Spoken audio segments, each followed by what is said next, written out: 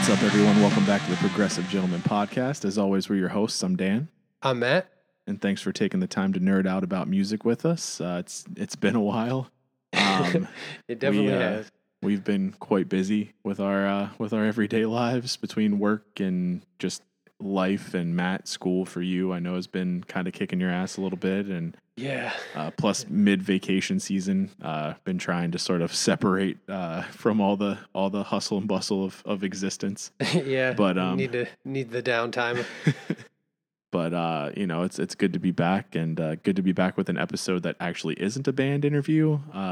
Unless that's been sort of your favorite thing about what we've been doing, then sorry. But there's definitely we'll have more though. Don't worry. Yeah. There's more on the way. So, keep your eyes out for that. We don't want to spoil anything, but we've been in talks with some other bands, so definitely looking forward to that. But it'll be nice to sort of just talk about music in general for a change, and in particular, we want to talk about some records that have dropped this year that are kind of, have been heavy in our rotation that, may or may not end up on a top 10 album of the year list at the end of the year. It's kind of a mid-year check-in about, what's been heavy in our rotation and what we think you should check out.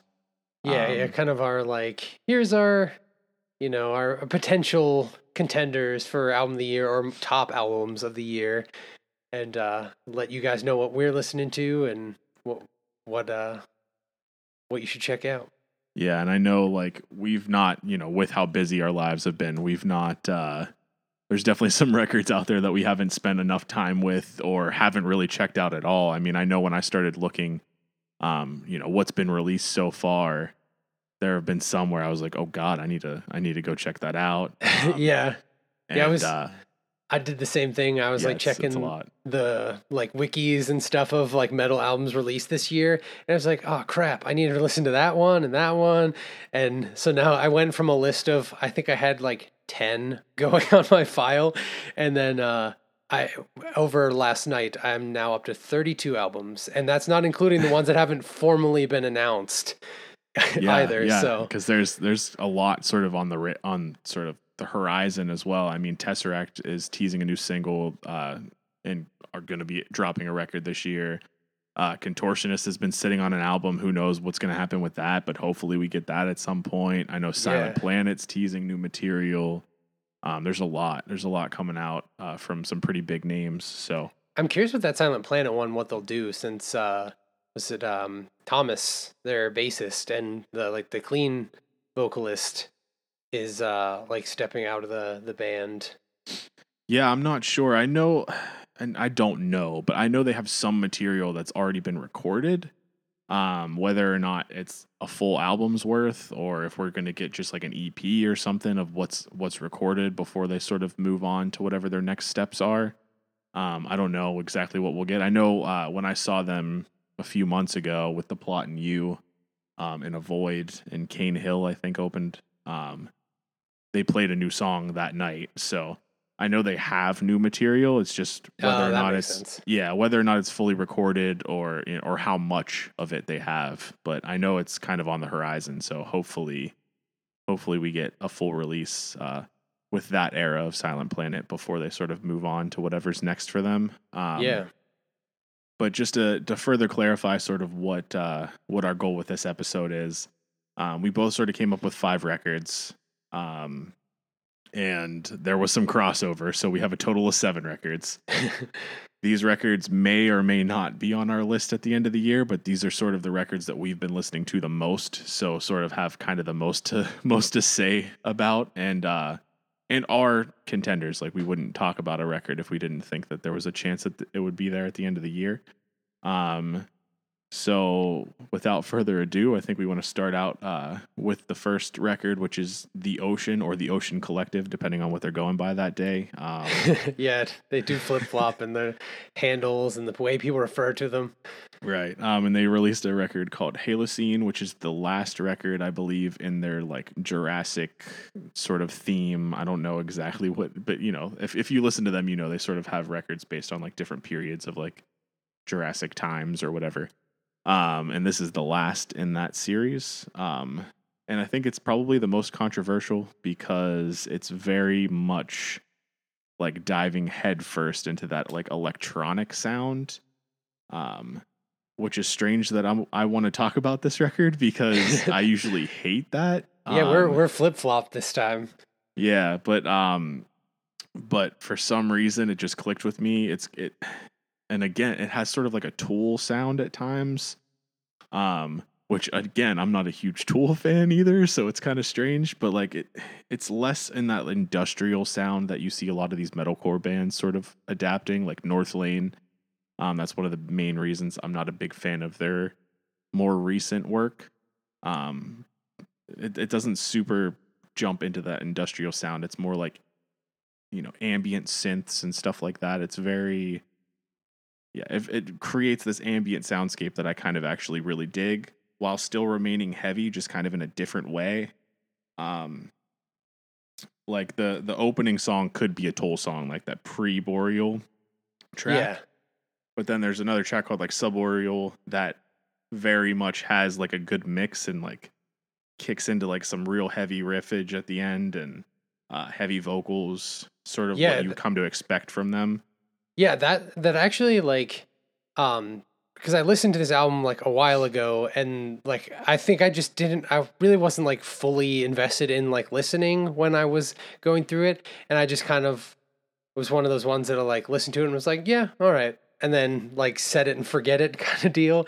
But then you had me listen to Subboreal shortly before the podcast again, and I was like, oh man, I really like this. I need to go back and listen to it again. So it didn't make my top 5, but after you telling me to listen to that track, that definitely vibe with me. So, that might shoot up my list more when I give it another go. Yeah, for sure. And honestly, it kind of grew on me as well. As I've said on other episodes, like, I'm more and more in my old age sort of going like less and less heavy. Not every, I still love heavy music. And still vibe with it a lot, and heavy albums have made my top 10 still. It's not like I don't listen to it at all. It's just I feel like I'm more accepting of less heavy music than maybe I once was when I was in my like metal elitism sort of like era, so to speak.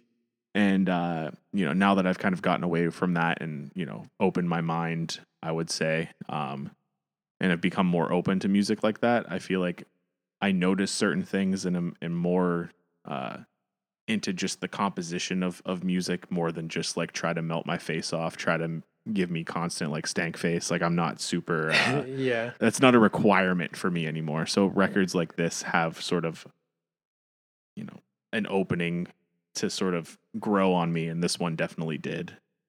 Yeah.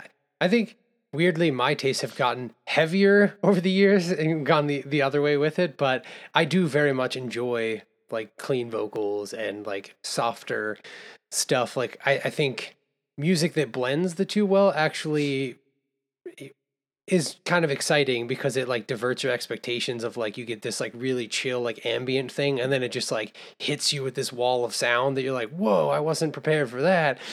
So I think like those type of bands keep it interesting, and that Subboreal song did really like I must have been like doing something when I was listening to that album and just like missed a lot of the interesting parts.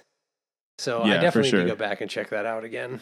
Yeah, definitely. And they don't do it as much as they have in their like past records. I do think this is more ambient / electronic, whatever you want to call it, synthy leaning than their previous records. But they do it enough. And honestly, when they do it on this record, because it's not as frequent, I feel like it's more impactful. Hence, like why that Subboreal song sort of really is a standout track. But overall, the record's great, especially if you're more into like that Tool prog sort of post ambient rock sound. I think you really dig this. Oh yeah, it's hard to put bands like that in a box, Yeah. But yeah, if that sounds like something you're into, definitely check that record out.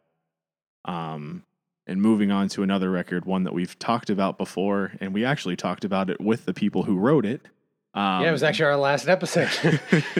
Yeah, so if you listen to our most recent episode, we interviewed a band called Divinex. They just dropped a record called Dreamscapes, and it is fantastic. It is kind of if you've listened to their first record, their first full length, it's very much like a continuation of that. Like the instrumentation's on point, just the songwriting is on point.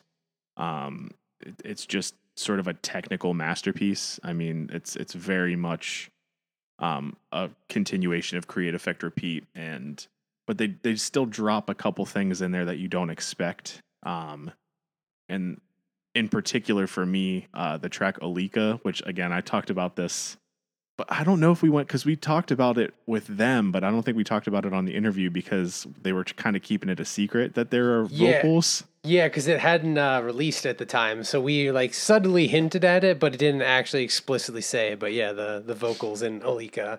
Yeah, so vocals come out of nowhere in a song where it's just, it takes you on a journey. It's almost a 12-minute long song, and it's, more than halfway, I think, into the song that the vocals just kind of drop in. And you don't expect it, and then when it happens, you're like, "Oh shit, this is like next level." That album is so good. It's honestly like, I mean, I like instrumental metal, like Intervals and Pliny and stuff, but I feel like there are a lot of especially in like the prog gent space. There are a lot of like instrumental gent bands and prog metal bands. And I feel like some of them can just be like a dime a dozen, kind of can be sort of like stale, bland. But I don't Divinex, like they do such a good job of making the music so interesting and so different that like it's just like a refreshing from the instrumental prog space, I think. Yeah, and I feel like a lot of instrumental bands just kind of write songs just to shred. Like, let's just see how much we can shred on a song. Where I feel like Divinex sort of writes with a purpose. Like they intentionally write their songs to flow in a way that like that keeps you captivated. And I think like, and in the interview with them, they said they sort of take a page out of like Between the Buried and Me's book, where it's like, everything flows together and then end on a banger. And I feel like they do that on this record as well. Yeah. I mean, everything about this record is exactly kind of what I expected out of this record. Just being a fan of them before this dropped and of their first record. And I mean, in 2017, I had it like, I think second on my album of the year list. So I'm not surprised that we're talking about this record now. I'm excited to see kind of where this ends up with how many great records are dropping this year or have already dropped. But, expectations were high, and I feel like they definitely like met expectations or maybe exceeded expectations with some of the surprising stuff that they drop on this record. Yeah, I think that's the thing is like when you set a bar high and then they end up meeting or exceeding it, then it's like, all right, this belongs here. And I feel like it makes it harder, at least from my standpoint, for it to like move down the list, because I was like, well, I had this bar set for your based off of your previous music, and then not only did you meet that expectation, but then you kicked it up a notch that it's like, oh man, you guys, you're killing it. So, I think that's part of the reason why some albums fall lower on my list, because it's like I was so excited for the album and then it comes out and it kind of falls flat and I was like, and it's sort of, I don't know, like maybe it's just a mental thing for me, but when it doesn't meet my expectations, I'm like, oh, this album stinks. Yeah, and like, there are bands like Animals as Leaders where you know what to expect out of their records, that like heavy, genty, sort of chuggy stuff with obviously the technical masterpiece. They're all Tosin Abasi is a genius. But and then you know what to expect from like a Pliny record too. You got your bright tones, your the occasional sort of like heavier riff, but like for the most part things stay bright. There's kind of like that interesting divide between like your Animals as Leaders style instrumental bands and then your like Pliny, Jacob Zaiteki, David Maximisi, like that side of things. And I feel like Divinex almost like walks in the middle. You know what I mean? Like you get a little bit of both, which is I think why I like them, because I love, the Pliny-esque stuff. I love the Animals as Leaders-esque stuff. It's interesting to see a band sort of mix the two styles. And they do it so well. Yeah, and I think that's why it feels so refreshing too, because it's like if you have 40 minutes or whatever of an album that's all like bright tones the whole time, and then maybe you've got like one little like chunky riff, and then it kind of like by the time you get through the album, you're like, okay, that's enough. And I mean, not stale. Always, yeah, and it's not always that way. Sometimes you're just in that mood and like, oh yeah, this hits right, but. Sometimes it's like I want to mix it up a bit, and I think Divinex does a good job of like they hit you with heavy stuff, and then they go into this very like pretty, fluttery sounding, bright tone stuff, and it's like just when you're getting to that point of like, all right, I need something heavy. It's like, well, here it is, and and it hits well. Yep. So Divinex Dreamscapes, definitely check that record out. It's on our radar pretty high, and yeah, looking forward to seeing sort of how it grows too, and how the staying power of a record. It's really, if it can stand the test of time. If we're still thinking about it, listening to it, talking about it in December, then it's one that's going to be with us for a while. Yeah, and I think it's definitely got that potential. But another record that I want to talk about, it's a band that my first ever metal concert, I should be specific. And two records by this band sort of are all-time records for me, but since those two records I've not been as high on them, and that's August Burns Red. They just dropped a record called Death Below, and I actually get some like Messengers era influence. I think maybe because they were touring Messengers and Constellations in its entirety, like two of their most recent tours. But I feel like I get a lot of that influence in this record. Yeah, I definitely agree with that too. There's a lot of that flavor. Like I think those tours probably reignite of like, we should go back to that. And so they kind of dug back to their roots a bit. And it's interesting because there are also moments on this record where I feel like they're the heaviest they've ever been. But then there's also moments on this record that give me like Avenged Sevenfold vibes for some reason. No. I don't know if it's like the vocal layering or if it's like him trying to do like a half clean, half like heavy vocal style, or I don't even know what it is, but there are parts of this record that for some reason Avenged Sevenfold popped into my brain. Not necessarily in a bad way. I'm obviously not obviously, I guess I'll be specific. I'm not a huge Avenged Sevenfold fan, but some of their older stuff is cool. But yeah, there are parts of it. Like basically this record feels like something new for August Burns Red while still giving you sort of those hints of like the Messengers Constellations era. I also get a lot of vibes of their metalcore brethren Silent Planet in this record because of some of the like more talky, chanty parts with like the heavy drops and stuff like that. I feel like there's a lot more of that in this record than usually in August Burns Red records. And I'm saying that with sort of like understand that I've not been super big into August Burns Red since Constellations. Most of the stuff I've listened to has just been kind of boring to me since then. And that might be blasphemy for a lot of people, but that's just how I feel. I kind of fell off. I liked Leveler, but that was kind of like where they kind of were on the downward trajectory for me, like in terms of my level of interest. And then I kind of like stopped listening to them for a while, but this one definitely piqued my interest again. So it's like I'll back up on the upward trajectory for me too. So it sounds like we have a similar outlook on them. Yeah, I mean, Leveler was probably the last record that I listened to like in its entirety multiple times, trying to love it, but like following up Constellations, they just, that's like Between the Buried and Me following up Colors. You know what I mean? Like it's a tough task. Granted, BT Bam did a very good job with that. Yeah, I was just going to say that's a bad example because they actually did. It is a bad example. It is a bad example. Damn, because then they had freaking Great Misdirect was amazing. Parallax was amazing. Shit, that was a horrible example. Well, you picked one of like the. How about Linkin Park? Linkin Park following up Meteora. Okay, yeah, that's a better one. I think that's fair. I was trying to think of something in the genre, but that was a bad example. Ignore that. But still, I mean, Constellations is an all-time metalcore record, and then Leveler was just kind of meh, and then everything after that, like I'd listen to the singles and then maybe dive into it a little bit. I actually can't even remember the names of it. It's like right? Phantom Anthem or something. That is one. Yeah, and that was weird. That record was weird to me. I don't actually think I listened through the whole way on that one. Yeah, their Christmas stuff's kind of cool. But but yeah, I don't know. Overall, for me, they sort of fell off, and I think this is sort of a step back into, like, for me personally, saying this, and again, this is probably blasphemy for some people, but a step back into relevance for me. And I'm a fan of this record, so I think that just the Messengers Constellations vibes that I get throughout, and that song with Jesse Leach is pretty cool too. Yeah, I was gonna say there's some cool features because there's also Jason Richardson's on Tightrope. Right, that Jason song's really Richardson cool. Is just a literal robot. I'm honestly convinced that he is a robot.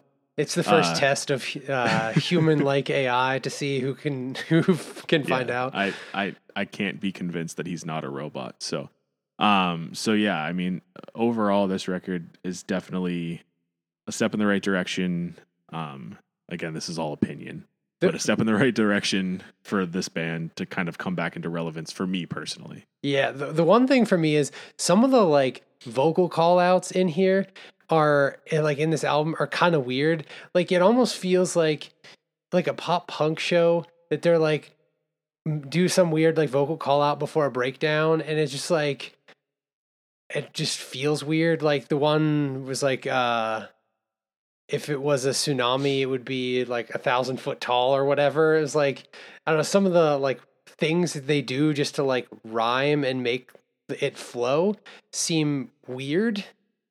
So it's like from the lyrical standpoint, some of it is kind of like, huh, that could have been better. But like, I think overall the song structure is cool and the instrumentation is interesting and like the flow of the songs are really good. There's just like a couple of those songs where like, really? That's the lyrics? I mean, hey, they used to write just full on about Jesus. So, I mean, it's different now. And whether or not some people, oh, this is better or worse or whatever. I mean, a lot of their lyrics back in the day too were a little, depending on how you feel about that kind of stuff, a little questionable, but yeah, no, I agree. Overall, I think, from an instrumentation standpoint, like I said in the beginning too, like I feel like a lot of their stuff has gotten like almost heavier than they've ever been. But then, like I said, they do some weird stuff too that, but overall, step in the right direction. I'm a fan. Yeah, I definitely agree. It was like that one thing, like the one demark for me on the album is like some of the vocal call outs are like a little weird, sort of like cringy at times. But I think overall, like the lyrics are good and like the meanings too behind the song are good. It's just like that call out is like, that feels weird. Yeah, no, I can agree with that for sure. But moving on to another band that we've been listening to for a long time that you're definitely way higher on than I am, but I'm still a fan. And that's Periphery. P5, Djent is not a genre. Despite the name, we'll let it slide. That's right. We've kind of built this entire empire, so to speak, on Djent being a genre, but whatever, that's fine. We understand. Yeah, they can't devalue our podcast.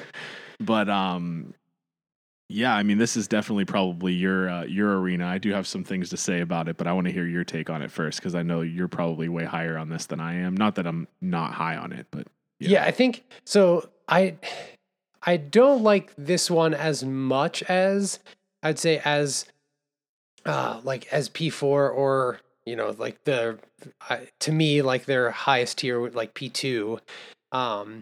I'd say P4 is probably like a close second, and depending on the day, they might flip back and forth there. I don't like P5 quite that much, but I still think it's a very solid next step for them. And I think like just hearing like the progression of all of their musical careers, like, they did some samples that sounded very similar and reminiscent of P2 and had a lot of the sound of P4, which I liked. So I thought that was cool. They keep with the like funny naming conventions and stuff, like being a bunch of goofy guys and like Draculgras, which is such a cool sounding name. Then you realize that it just means Fat Dracula, and then it's like, oh, you guys. That's actually probably like my favorite song on the album, but the singles that they put out were really good too, like Wildfire and Wax Wings, I think was one of the singles that they put out. Wings are all pretty solid. I mean, honestly, like there's not really a song, in my opinion, on the album that's bad. Like there are some that are like maybe a little less memorable than others, but I feel like every song is at least like that's pretty cool.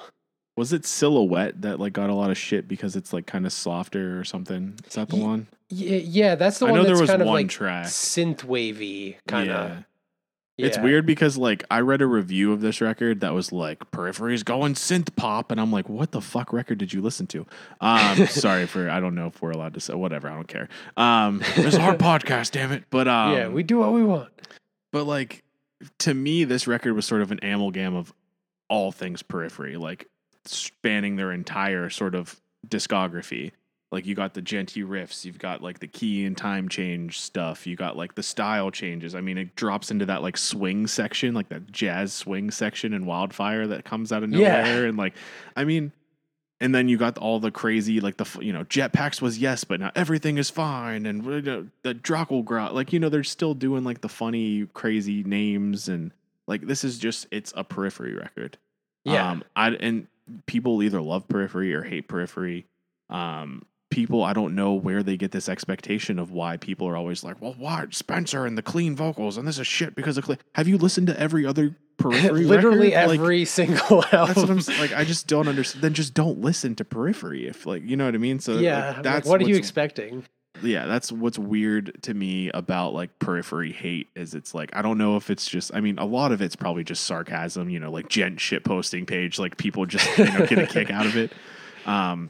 But like there are people who seriously post about this kind of stuff too. That's just like, well, what do you expect? Like what have you not listened to their past stuff? Like this is literally like a culmination of everything they've ever done. And the one part that I don't necessarily love about it is there are a lot of riffs on this that sound recycled. Like it sounds too similar to things that have been done on other records. But overall, I mean, it's a great record. It's technically sound. I mean, all of these guys are fantastic musicians.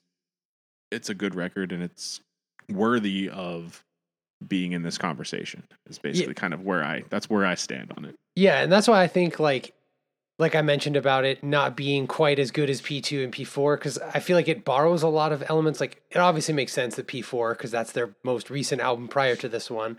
So, riding off of that, it would probably, have a similar sound to it. But then they take some stuff from P2, but it does feel like more recycled than like paying homage to, sort of like when we just talked about with ABR. Like their songs sound reminiscent of the Messengers and Constellations, but it doesn't sound like they just straight up took a riff and brought it back.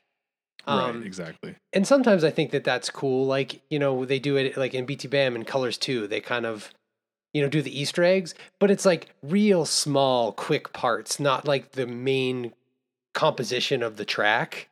And so I think that is why for me that like this album isn't as high as those other ones, but definitely still a contender for, my top albums of the year. Yeah, and I don't look at like how they brought sort of like it wasn't as much like they brought a tonal theme from a different record back or something like that, similar to like what Between the Buried and Me did between like Colors 1 and Colors 2, or like we've seen other bands do as well. It was more like not quite the riff, but almost the riff kind of thing. And when you're just doing ones and zeros in certain riffs, like it's kind of hard probably to differentiate too much. But it's hard to make different dumb guy riffs. Right, but it just I don't know. At times it just sounded a little too similar to without actually intentionally being sort of a tonal callback or like an instrumental callback. It was more of like that sounds really close, not quite, but really close to that, and I don't think it's supposed to kind of thing. But maybe it is supposed to. Who knows? But overall, great record. But let's go ahead and move on past P5 here to a band that I've been super high on for a long time, and that's Currents. I feel like they are sort of pioneers or leaders, so to speak, in sort of like the modern metalcore genre. And they released a record called The Death We Seek. It's so good. It's very good. It's interesting because, again, I feel like this record is layering in sort of like some more industrial tones, like similar to what a lot of metalcore bands are doing right now that I don't super like. But I feel like they keep it real subtle on this record. It's almost just like an accent sound more than just like, this is our identity now. So I was okay with that. One thing I noticed too with this record is there's a lot of like, at least from what I'm used to from Currents, there's a lot of like lower register, like heavy vocals that I'm not like, almost like Alex Terrible-esque, like in a way that I didn't super expect. So it's like he's almost exploring with like different harsh vocal styles, and I like it. I think like it blends well with the flow of this record. Yeah, he definitely seems like he goes into that more like low, like guttural, like almost layered, but like not like, you know, every time you hear Alex Terrible do that like low guttural vocal, it's like, are there more than one of him? Like, yeah, what is happening inside your chest cavity right now to make that sound? Right. And I also feel like, and this is like a weird statement, but I'm going to say it anyways. I also feel like lyrically, they like write their lyrics like to speak specifically to like elder emos. Like, I don't know, like they talk a lot about like, I don't know, like struggles and loss and shit like that. And there's other bands that do that same thing too in this genre. I feel like Era is very much in that realm. Like this is a band, like metalcore in general is kind of a genre for like people who listen to emo music that like have sort of adapted a more heavy sound. Yeah. And I feel like Currents is probably one of the bands that fits that. Granted, you know, we weren't super into emo music, you and I. We kind of started in the metalcore vein, but we listened to a lot of like pop punk type stuff too. So yeah. Yeah, I don't know. That's just a random, like, probably controversial thing to say, but I'm going to say it anyways. I do think, like, I mean, they've got that, with the, I'm blanking on the name of the other album, but it has, is it Sleep Apnea on it? Or Apnea? What the hell is that album from Currents? But it's like, it seems like all their albums kind of deal with, like, struggles and, like, mental health and things, which is, like, are common topics in like the emo scene. So I feel like that's a fair comparison. And like, I wouldn't put them in like the screamo camp. No. You know, I think they're very like, very to me, much, that's not a genre. Yeah. I mean, it's kind of like a sub-genre, I would say. Like, to me, you're either like metalcore or you're emo. I just like, I don't know. I feel like screamo is kind of like the straddling sub-genre between the two. You know, I mean, fair enough. I guess like you can kind of lump stuff like post-hardcore. Oftentimes, like the bands in the post-hardcore are oftentimes considered screamo, or like people label them that. So, you know, I guess it's all like how you want to go about. It's just a triggering word. That word's very triggering because, like, I don't know, and maybe that's just for like metal elitists, and maybe that's like the part of me that like when I was in high school listening to like Between the Buried and Me, and someone would listen, you know, hear like Ants of the Sky or something and be like, oh, why are you listening to that screamo? And you're just like, what the fuck are you talking? I do hate, like, that's just frustrating. So it's a very triggering word. I do hate the term used improperly. Like if they're an emo band at their core and then they have screaming vocals, then I'm like, okay, screamo is an okay label to use. But yeah, too often people say like, they just think because it has the word scream in the name that it's anything with, you know, growling or screaming. Right. Yeah, for sure. So yeah, I don't know. I'm still triggered. I'm triggered. But yeah, this record for me was like a continuation from like The Way It Ends back in 2020. That was a top 2 album that year for me. I don't remember if I had that 1 or 2. It was either that was 1 and then Grey View from Invent Animate was 2, or vice versa. But both of those records are amazing, and The Way It Ends is still one of my favorite records. I love that record. And so, but they did to me sort of branch out and get heavier on this record, which I like.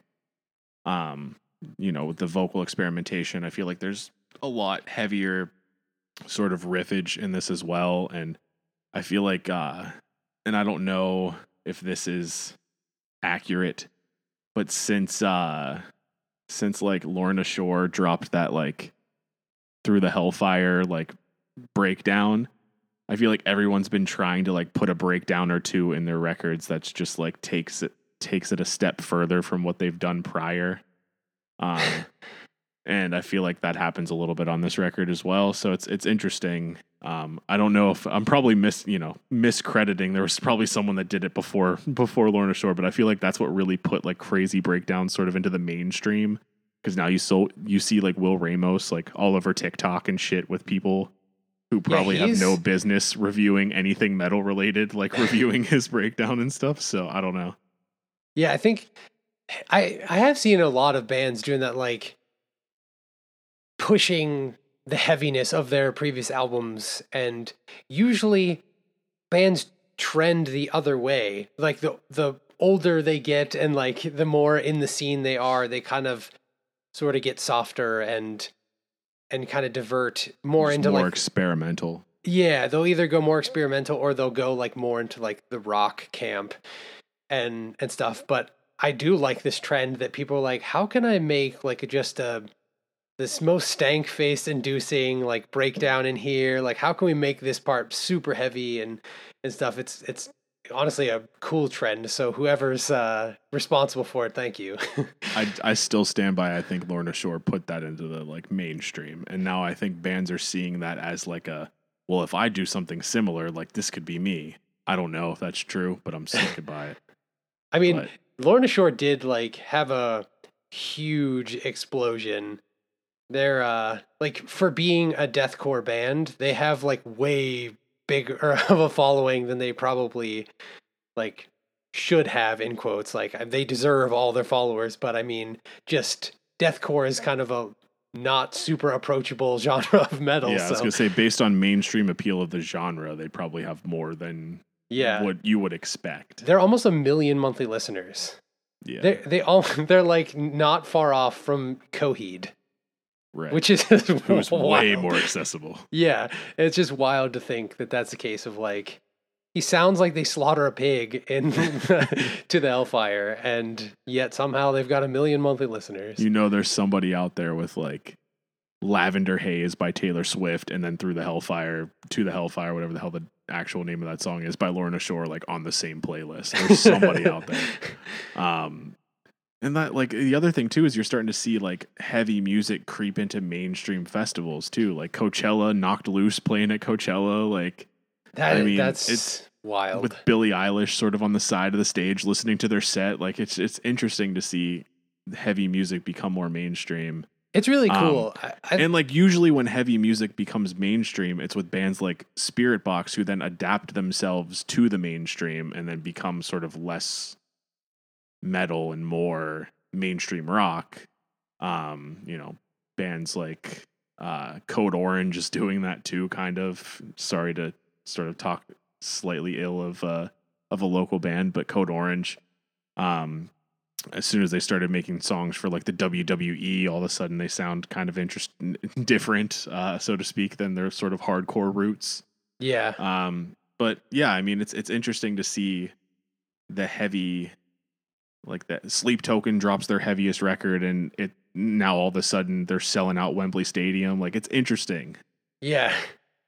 To see the trend, and maybe that's going to be good for our genres. Yeah, I know there's some people that are like not happy about it, and it's kind of like that sort of like, I feel like gatekeepy in a way that's like, oh no, you're getting your pop in my metal and stuff. But I think like it getting a broader appeal means that like there are more people that will want to pursue the music, because there's actually like a shot at, making it a living.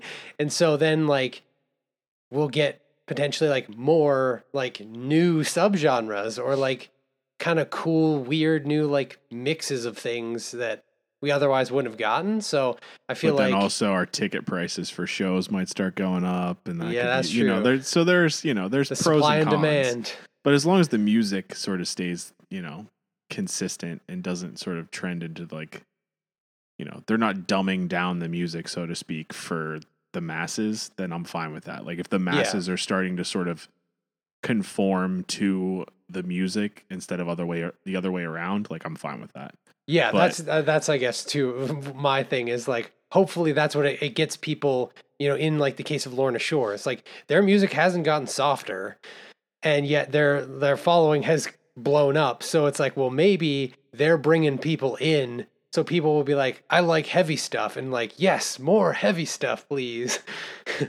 It's like human nature to like, that breakdown is just so ridiculous.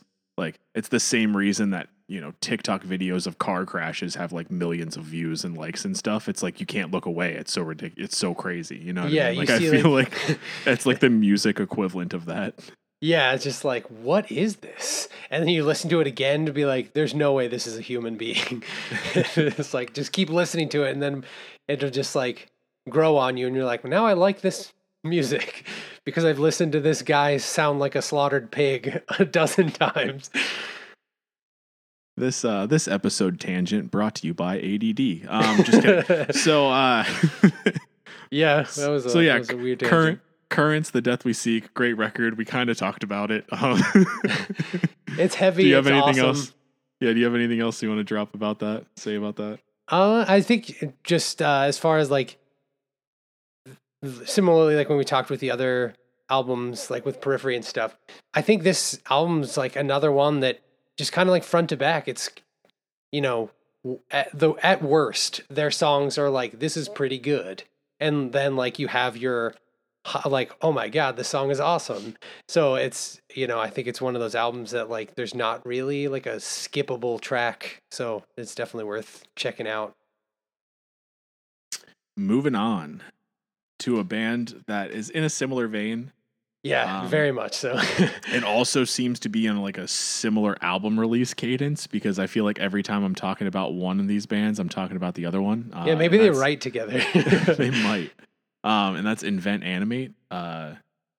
They dropped a record called Heavener, and for me, it's like a continuation of Greyview. That was, again, I don't remember if it was like number 1 or number 2 back in 2020 for me, but it was either number 1 or number 2.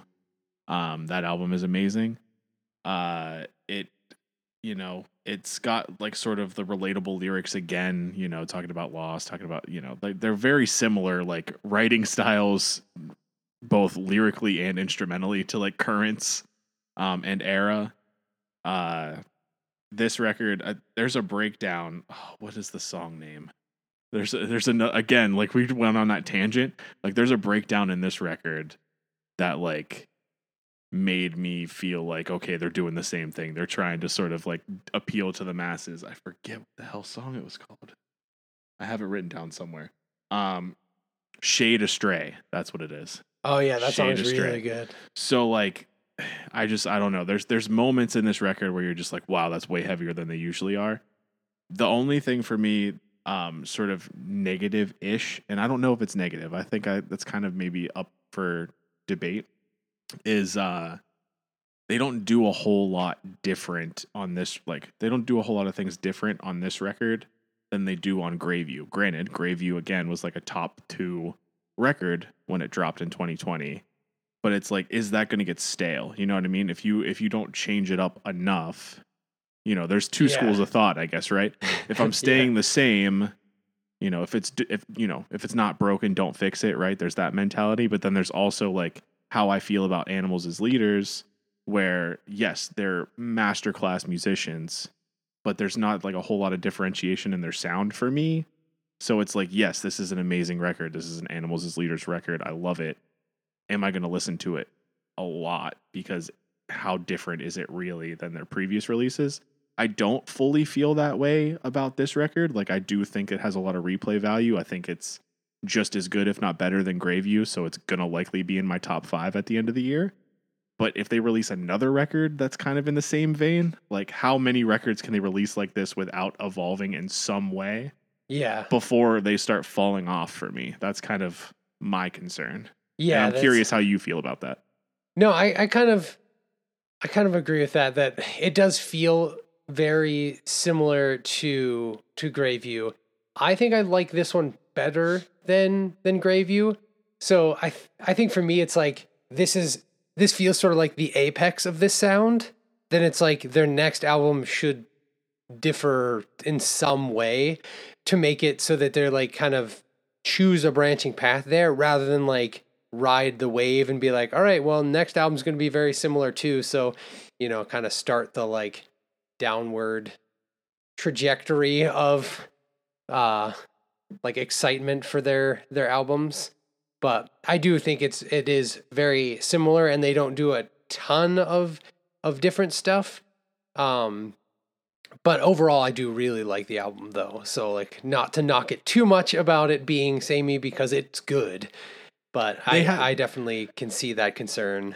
They do have a very distinct sound, too. Like, we sort of compare them to Currents and Era, but they do, like, have that, that, like, blend of sort of, like, genty, chuggy, riffs mixed with sort of those, like, dissonant riffs mixed in. Like, they do, like, when you hear a song by them, you kind of know, okay, that's who that is. So does Animals as Leaders, you know what I mean? So it's like, yeah, again, we're back to the same sort of like, okay, they're doing their own thing, but they're not changing a whole lot. I do think some of the breakdowns and stuff like that are heavier on this record than past records. So that maybe is like a slight change, and maybe that's why I like this record a little bit more than I liked Greyview. Again, amazing records, both of them. It's just how long can you sustain that before it gets stale? Yeah. Yeah, no, I definitely, I mean, I kind of feel that way with all bands when they release something that I really enjoy. It like sort of makes me like in the back of my mind, like nervous about the next album of like, where is this going to take them? What are they going to do next? Are they going to like, copy paste and try and replicate the same thing? Like, catch lightning in a bottle twice, or are they going to like differentiate so they can like, then maybe have even more success on the next album being like, now we've got two different fan bases that we've congealed together because we changed our sound so much. But then you also run the kind of issue there that you could run into is then you like bring in a fan base that then like the previous fan base is like, oh no, what have you done? So, I feel like as an artist, it's hard to like please everybody. Oh yeah, no, for sure. And that's, it's sort of pick your poison, I guess, right? It's like, okay, we wrote this masterpiece, Greyview, in 2020. Do we go in a completely different direction and then have people be like, well, what the hell just happened? Or do we try to like write another record in that same vein that had so much success? Like, I feel like, okay, if I'm in that position, I'm probably choosing the latter, right? I'm probably saying, okay, I'm going to write another record that's, in the same vein as the record that had so much success.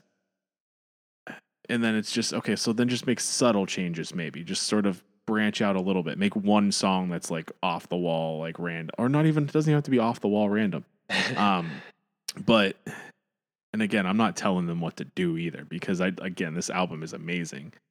I just hope, and honestly, they could write another record that's in the same vein next year or 2 years or 3 years or whatever their cadence is. And I'll probably be like, hey, this record's just as good as the last one. Are they going to get stale again? You know what I mean? Yeah.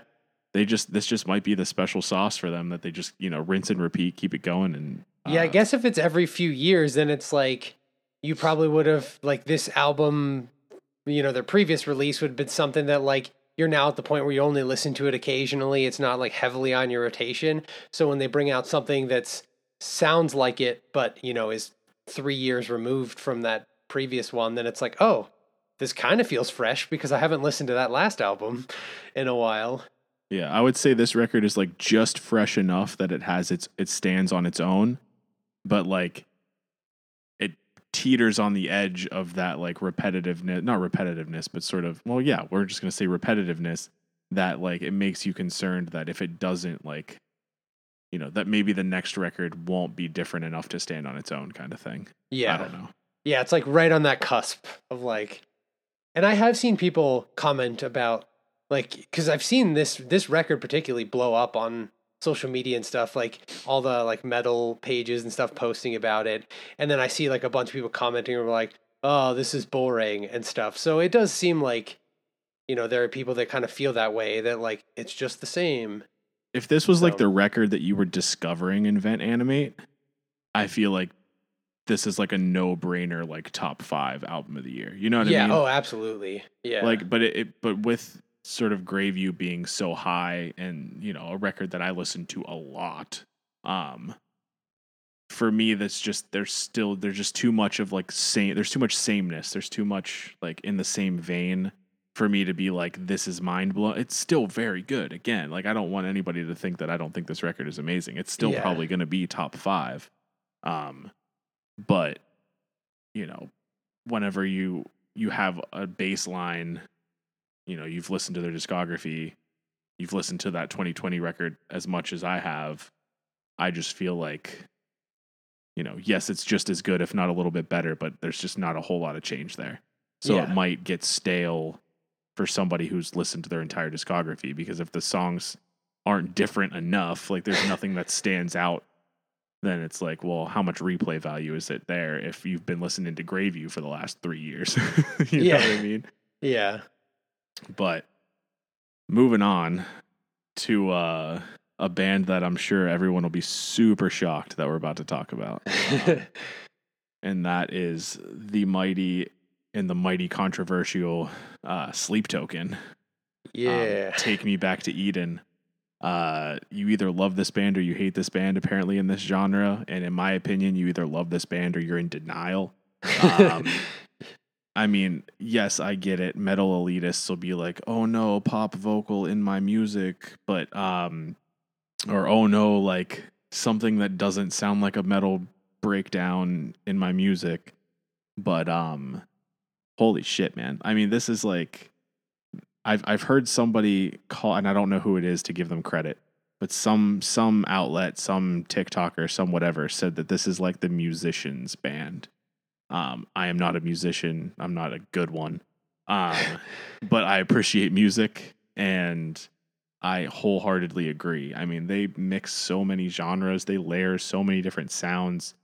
It's a masterclass of musicianship, and I understand people who just like straight up guitar riffage might find this, type of music boring to a degree. But I think you're just dumb. I think it's just interesting because they do so many different things with different instruments, different, synth sounds, whatever, all the different layering that like that's meant to replace just the straight up shredding. Yes, if you're looking for just a shreddy record, you're not going to get it here. But the different like just stylistic changes throughout this record, I just feel like there's something for everyone, and that's why they're blowing up like they are.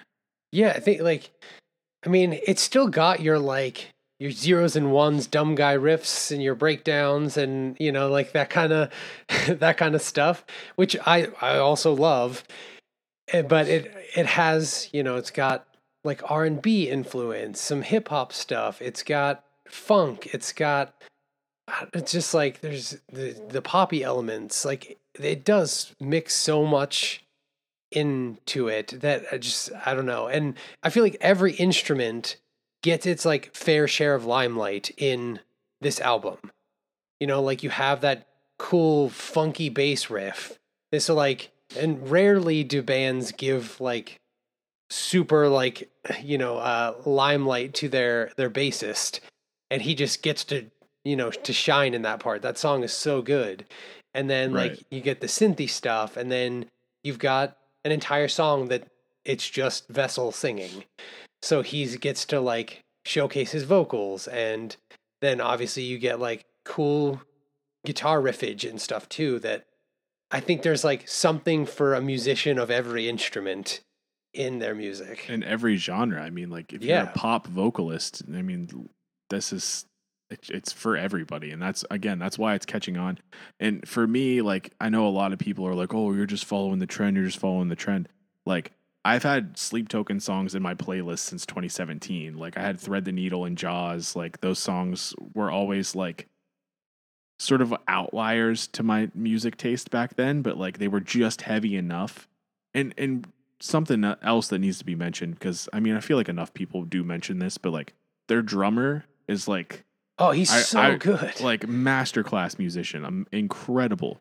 So it's like for the drums alone, like yeah, okay, maybe you're not getting like the absolute melt your face off guitar riffs, but like holy shit, like even in songs that are poppy like Jaws, like the drumming is just next level. So it's like, and he's like never plays in the pocket in like a part of a song that you would think would just be like pocket drumming, just, you know, like he's just simple full drum solo. Yeah, like you'll be trying to like, you know, drum on your legs or kind of like bod your head, you know, to the drums, and then you like realize, oh no, he's playing some weird shit that I can't nod my head to, and it's like, but this shouldn't be this way.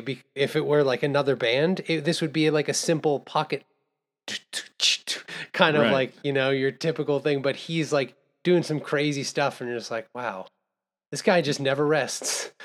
Yeah, and they do the things that like, you know, prog fans enjoy with like they obviously, like you said, they sort of have like the time signature changes and all that stuff, the style changes, but they also have like the callbacks like to previous songs, previous albums, whatever, both lyrically and instrumentally, that, as Will Ramos said, who is a big Sleep Token fan, you know, only the real Sleep Token fans would notice this, right? But I mean, anybody who's listening to the shit should notice it.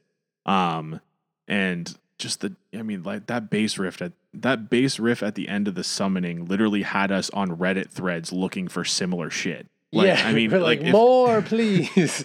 Like if something has that type of impact, even if it's not necessarily like, oh, this is my cup of tea, like this is what I listen to all the time. Like if something impacts you, if a minute, like a 65 second like segment of a song has you doing deep dives for anything that sounds remotely close to that, like that's something special. Yeah, I felt like a drug addict in like an alleyway being like, please, more. And like they do a lot of like one thing that I like sort of in my quote unquote like softer metal is like songs that build, right? So it's like it starts off slow, you have like different, and like, you know, the style changes or whatever, and then it just drops into something heavy at the end. Like we get that in The Apparition.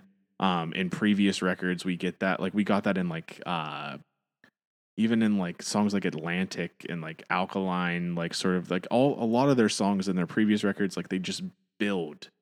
I feel like they're probably the best in the scene at doing that.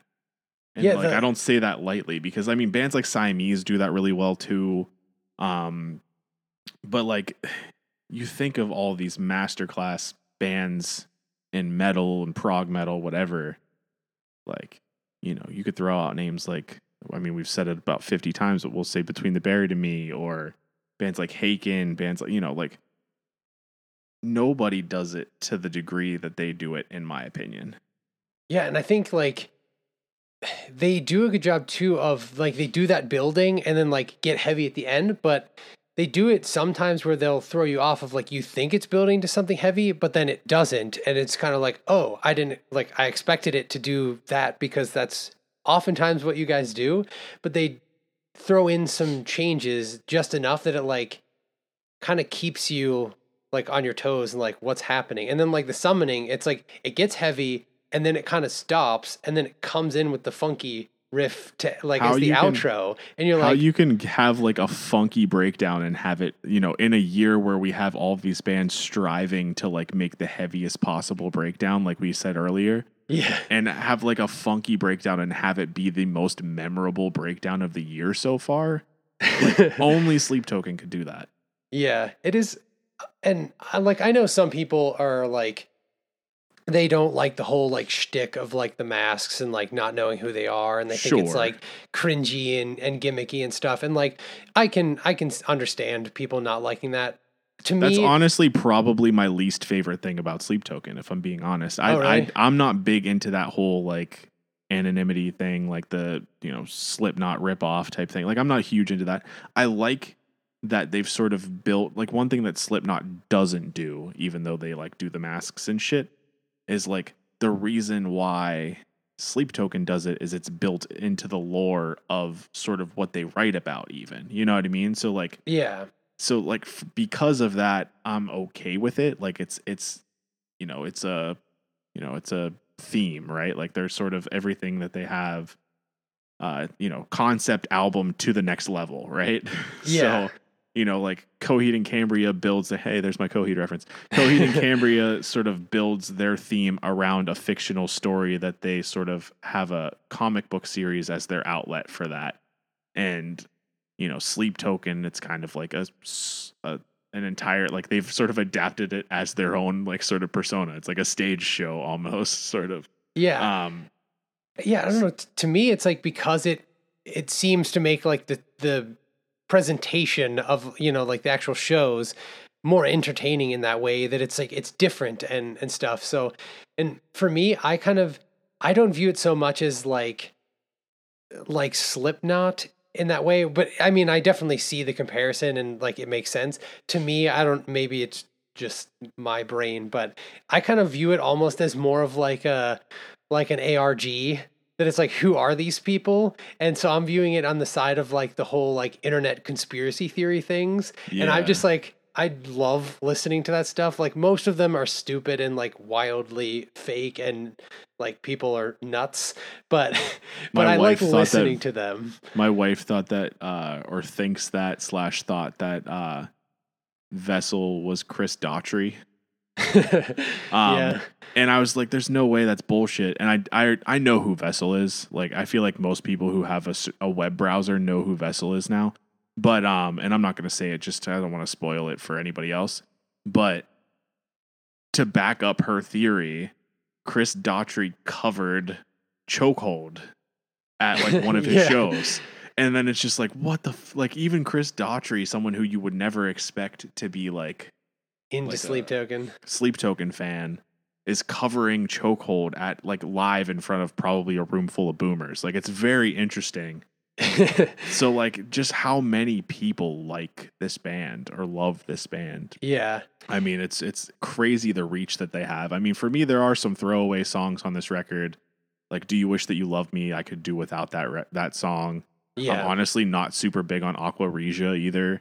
And like, Are You Really Okay? I could probably do without. But honestly, that's probably it. Like everything else, for a while, I was like, oh, the singles are the highlights and everything else is kind of boring. But like The Apparition grew on me. Rain grew on me. Euclid grew on me. Take Me Back to Eden is probably my favorite song on the record, even though the summoning slaps so hard. Yeah. Both literally and figuratively, because I hear that bass. Yeah. But because bass. But I mean, you get your heavy from like Vor and like honestly parts of Take Me Back to Eden, like the title track.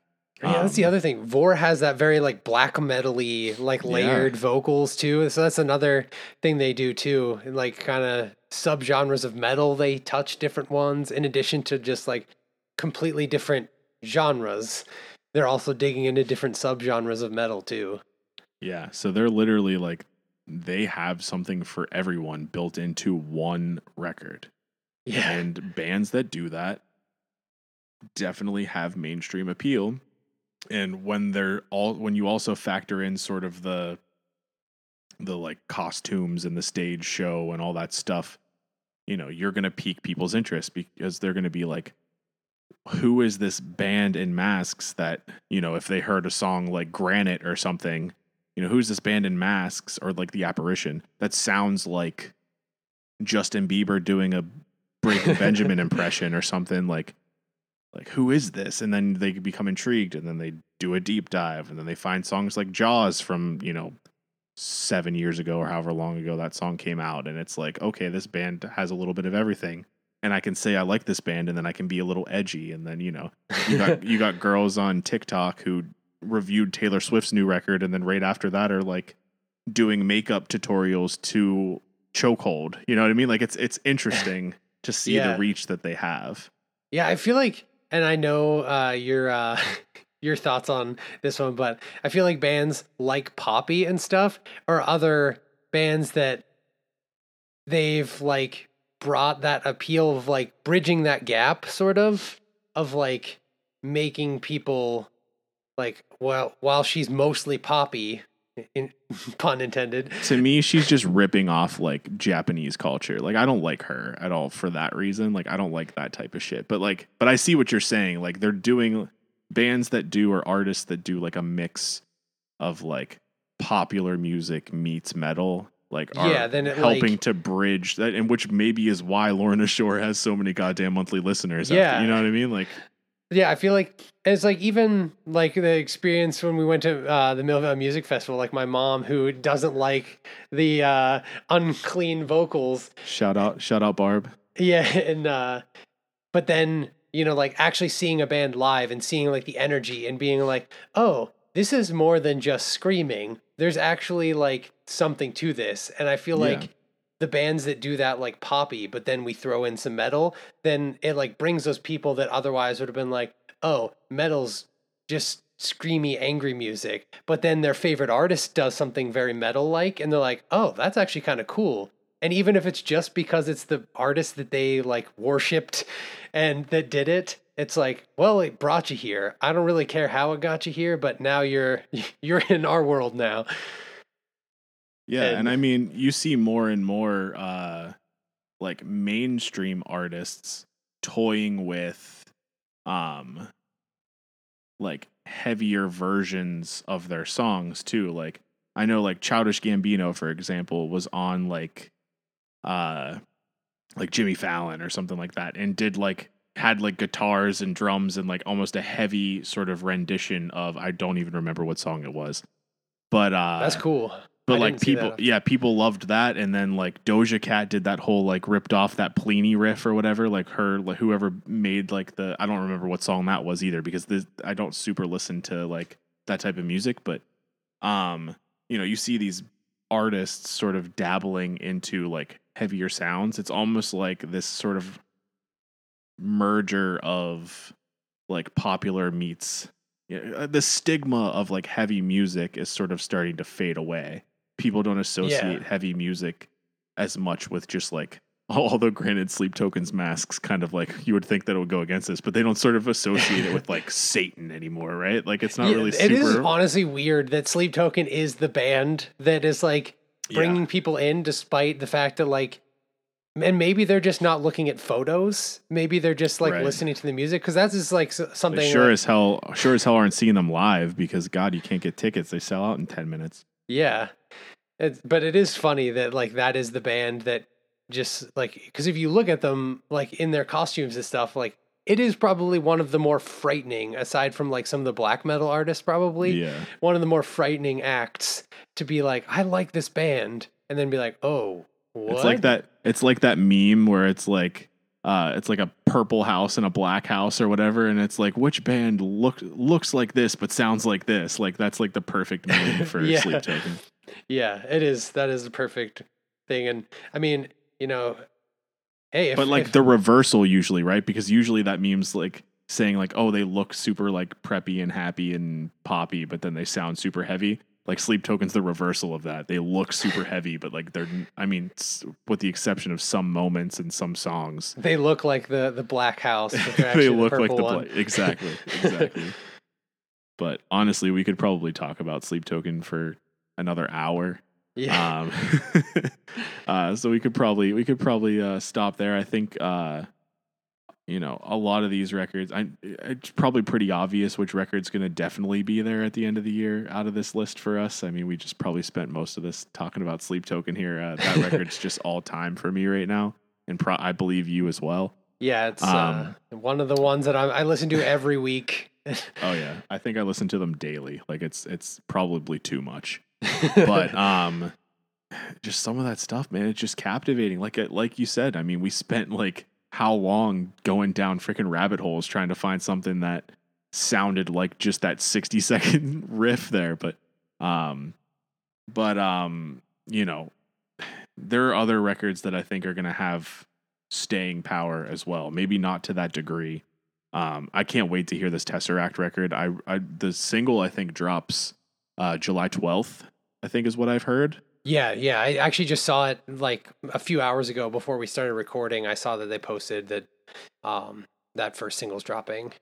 Yeah, so I think that'll be a pretty good indicator of how that record I think is going to go.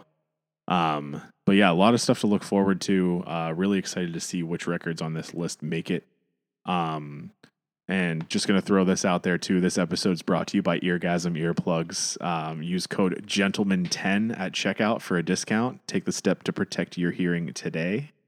Just throwing that out there because I went to a show recently and I didn't wear earphones or earplugs for a hot second. For the first part, actually, it was Rivers of Nile. Thank you, scientists, between the bear to me. And Rivers of Nile kind of like snuck out. Like I didn't really see them come out. And people were in shock that like they were opening, and Thank You, Scientist was kind of like main support. Oh so, yeah, like, I thought it would have been the other way around too. So like there wasn't a whole lot of like woo like in the beginning, right? So they just went straight into something heavy. I don't know what it was, but I was like, so I was like trying to fumble, because they're in their little like the protective case, which is super nice, fits on your keys, great. Trying to get them out and get them into my ears. And after their set, went down to the bar, and my ears were ringing a little bit. I was like, wow, I didn't notice how well these work really, because I mean I've just been wearing them religiously. My wife works in ENT, and when I don't wear my earplugs, if I didn't wear my earplugs, I'd probably get my ass kicked. I'm afraid of her, so I try to listen. But yeah, I mean, for a while I just was like, oh, I'm just doing this to appease her. But now I'm like, no, I'm doing this so that I can hear when I'm 70. So yeah, it's actually like, it's wild how you don't get that like cotton ball effect in your ears afterwards, but like you still get to enjoy the show. Like you can still hear everything well. Like conversations with people next to you is hard, but I mean, that's just inherently a thing it shows. Like you got to scream to the person next to you if you want to have a conversation. And it honestly feels like you're wearing a set of earplugs, right? Or earphone, like headphones. Yeah. Like to me, that's what it feels like. It's almost like you're dialing in your sound with a pair of headphones, and in the past I've wore those little foam ones that you just shove in your ears and they like sort of irritate your ears and stuff. Like here, it just literally feels like I'm wearing headphones, like with the Eargasm ones. So yeah, and they're that like silicone material, so they don't hurt. They're not like uncomfortable or anything, right? And stuff. So you kind of like almost forget that they're in until like the band stops playing, and then you try to talk, and you're like, why is it harder to hear you? And then you're like, oh yeah, I've got these in. Exactly. Anyways, we'll stop this. This isn't, we're not trying to like force anything on anybody. This is all like legitimate. Like I'm actually really happy that I have these. Yeah, they're great. And we're just fortunate that they sponsor us. So definitely go check them out. And if you decide to make a purchase, Gentleman10, DJENTLEMEN 10 at checkout. And we actually have a link on our link tree, which is in our bio on our social media pages. That'll actually apply that for you right off the bat, so you don't even have to worry about remembering that code. But just in case, Gentleman10 at checkout, and keep an eye out for new episodes. We're hoping to be able to record a little bit more. I mean, life is crazy. We do have some interviews scheduled, so there will be more band interview content, if nothing else.